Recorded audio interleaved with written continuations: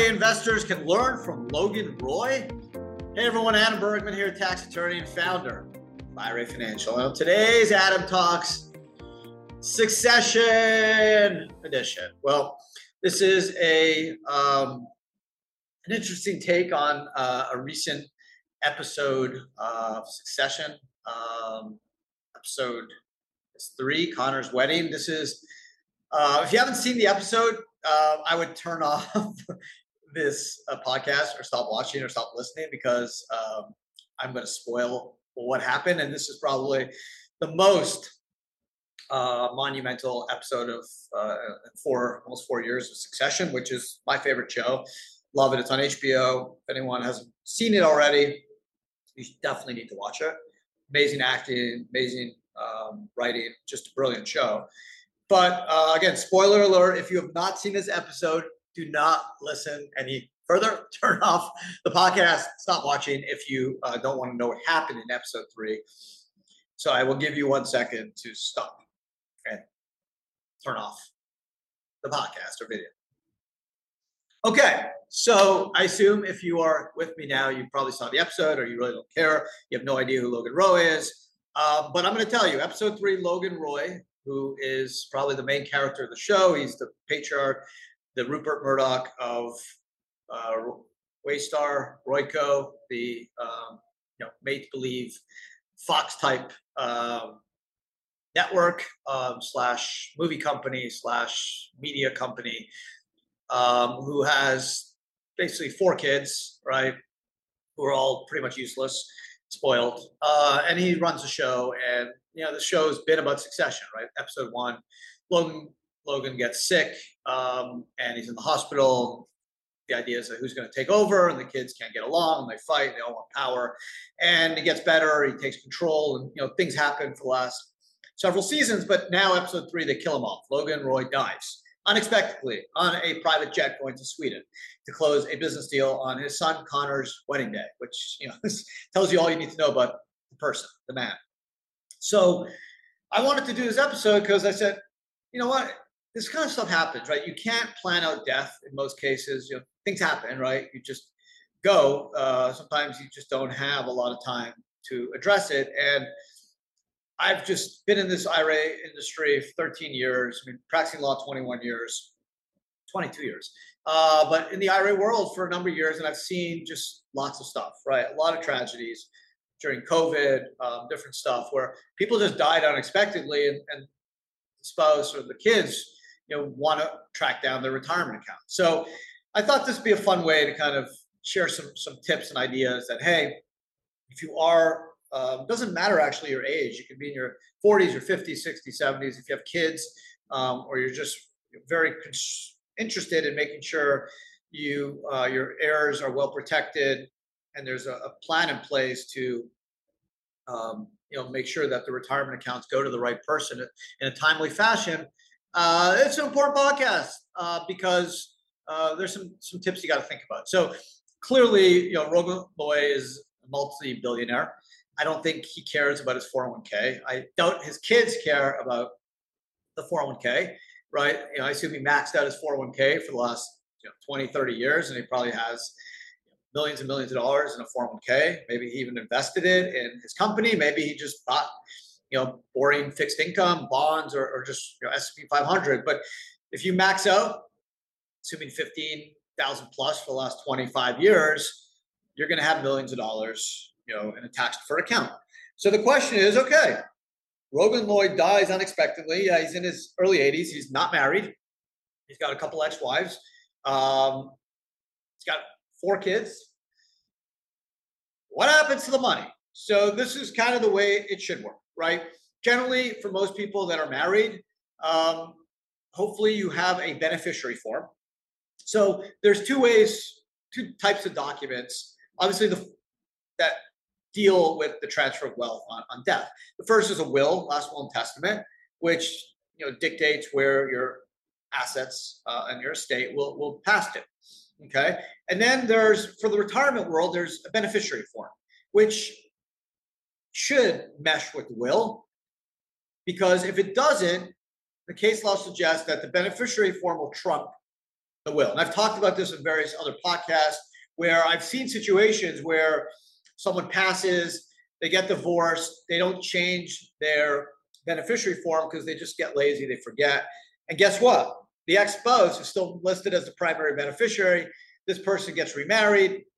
Their intention was to leave the new spouse with the money because the new spouse is in the will as the primary beneficiary. But because there's a conflict, the beneficiary form now shows that the ex-spouse gets the money. Guess who gets the money in the IRA world or 401k world? The ex-spouse. And there's the case law is seemingly pretty clear on this. So first tip is if you have retirement accounts, and again, we're not billionaires, we're not Logan Roy, but you want to make sure that that beneficiary form is kept up to date. So if you have a change in family situation, whether it's a divorce, a separation, a death, God forbid, right? Or just things change in your life, right? You want to make sure your beneficiary form is up to date, especially in the case of a divorce. You want to make sure that that document is updated, is revised, and meshes with your will. You want the beneficiaries of your retirement accounts generally to mesh with the will. So when it comes to a beneficiary form and an IRA or 401k, it's pretty simple. It's generally a one-page form where you put your name, your account info, and you list primary and contingent. Now, generally, in most cases, the common approach is the primary is a spouse. If you're not married, primary could be kids or charity or brother, sister, aunt, uncle, parents, whatever. There's no right or wrong. Just needs to reflect what your true intentions are.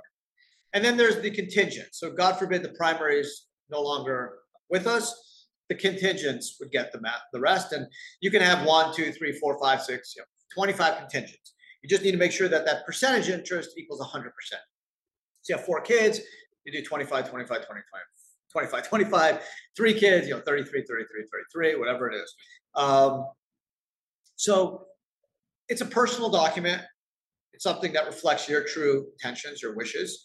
So there's no right or wrong. But again, the common approach is spouse, primary, and then children contingent. If the spouse goes, you then want to reflect and have the kids as primary, and maybe you want to have like a charity or someone else as contingent.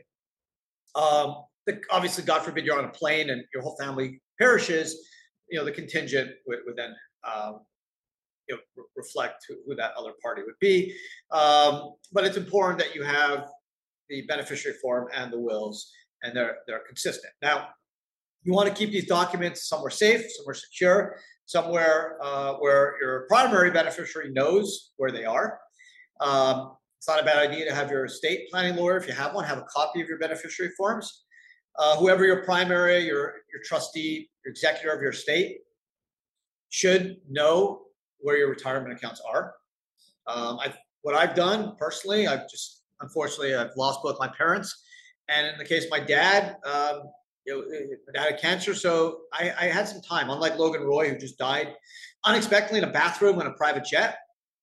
I had cancer. So we knew, for months that it wasn't going to end well.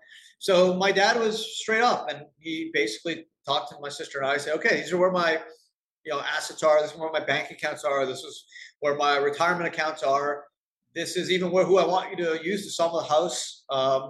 It's important to be transparent. Now, I was in my early 30s. If I was under 18, then I assume my dad would tell the executor of the estate. Maybe it would have been a sibling or someone else who would be in charge. Basically, okay, this is the path forward. This is where the accounts are. This is what I want happening. I think having transparency, having a good source of communication is super important, because I've seen it. I've seen it where someone passes and like years later, the kid calls up and be like, I just found out my dad had, or my mom had an account with you. And I look at the beneficiary form and we're like, yeah, you're the primary. Like, where you been? So in that case, the parents were pretty secretive. They didn't tell the kids a lot. It was a sudden death. And now, the kids had to track down the assets. They only found out because they went through the dad's email and they saw emails from us for unpaid fees. So that's what, triggered the children to call up and be like, hey, does my dad or my mom have an account with you? So I've seen it far too often. Now, obviously, you have to know your family. You have to know the situation of your spouse, your children. Could they handle this information? But someone should have it, whether it's an accountant, a lawyer, a trusted friend, a trusted neighbor, someone that's going to be involved in your estate that should know where your retirement accounts are, and they should be in one place with a set of instructions exactly what to do on your death. Now, I know it's not the most pleasing type of exercise to kind of go through this and write out a plan. I mean, I'm in my late 40s. I've done it. It sucked. I felt a lot better. I did it with my wife, and I said, okay, this is where my accounts are. Obviously, IRA Financial, I got most of my retirement account money here, doing all kinds of fun stuff. But I have assets elsewhere where I was like, okay, this is where it is. This is what you should do. This is what I have: life insurance. I have this type of insurance. Like, you need to understand all this stuff. And I also have instructions that, God forbid my wife isn't there, God forbid we pass together, someone who would be the executor in that case, my sister, would have the information. And so she would know exactly where all these accounts are. So it's a very important exercise, because we see, even if you have all the money in the world like Logan Roy, there's no guarantee that you're going to have a nice time, and God's going to just tap you on the shoulder and be like, hey, Logan, you're going to die in like 6 months, so like you should start preparing. No, we know life doesn't work that way. So it's important to prepare. Now, you're a billionaire. Logan Roy doesn't care. His kids don't care about a few $1 million in a 401k. Couldn't care less. But for us, we do care. Even if we have a few $100,000 in an IRA or 401k, we care. So real quick, how do the required minimum distribution rules work? So if you pass and you have your wife, your husband, your spouse as a primary beneficiary, the IRA or 401k goes to them, and they would just move the account into their name. It's tax-free, right? It's just a transfer on death. Yes, the IRA 401k is part of your estate, but in 2023, the estate unified credit is like $12.5 million or so. So as long as your estate's under that number, you're not going to pay any federal estate tax. Now, depending on where you live, like California or New York, you may have some small estate tax depending on the size of your estate. But if you go to a primary, it's tax-free, and the surviving spouse will put the IRA or 401k in their name. It's a 401k, generally gets rolled into an IRA, because generally the spouse is not going to work at the same business as the ex or deceased spouse. So it's just a triggered event. The spouse leaves. Well, obviously they leave their job. They leave this world. So they get a transfer tax-free, and the spouse then puts the IRA or 401k in their name. And then they go on. Now, the RMD rules now are 73 years old. So once that spouse turns 73, they would take required minimum distributions. If it's a non-spouse, so let's say the primary is a child or a brother, sister, aunt, uncle, whatever, friend, generally you file a table, life expectancy table of the youngest beneficiary, non-spouse, and then they have to take out a certain percentage each year. Now, in 2019, Secure Act 1 changed the RMD rules to basically a 10-year rule for pre-tax and even Roths. Right now, Roths have no RMDs. So if you have a Roth IRA and you pass, it goes to your spouse. Your spouse can hold that Roth IRA without taking an RMD forever. But when they pass, then the children have to start taking it out over their life. The new RMD rules is a 10-year rule, but they're still in proposed form. Yeah, I know it's like 4 years, almost 4 years, 3.5 years. They came out with some proposed regs last March.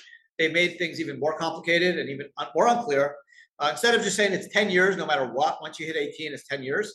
They proposed like 45 pages of more complex rules that make no sense.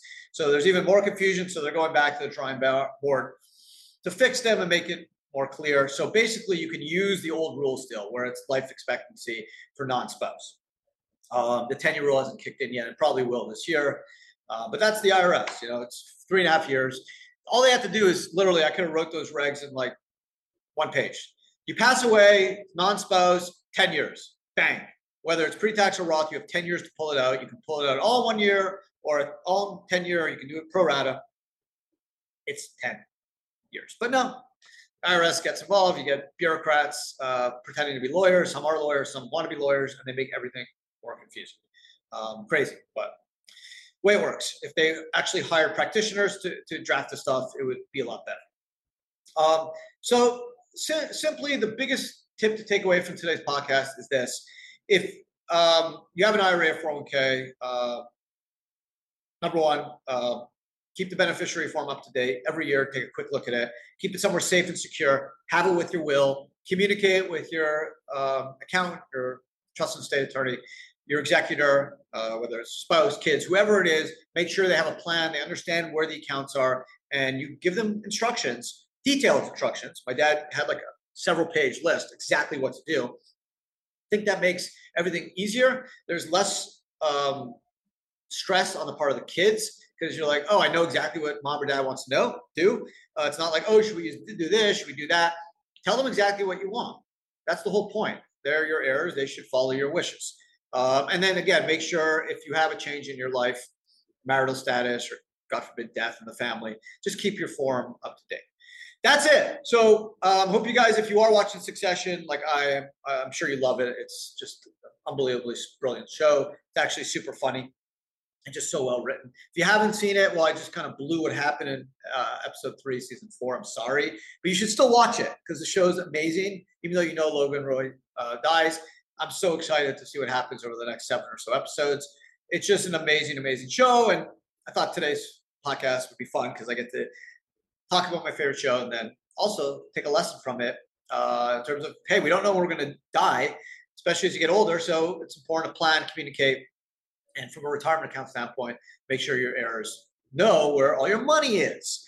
Other than that, I hope you guys enjoyed today's podcast. If you're watching on YouTube, appreciate it. Don't forget to subscribe if you haven't already. Again, obviously, you know, it's a weekly podcast. It drops every Wednesday. So have an amazing day. Enjoy your week, and I'll see everyone again next week. Take care.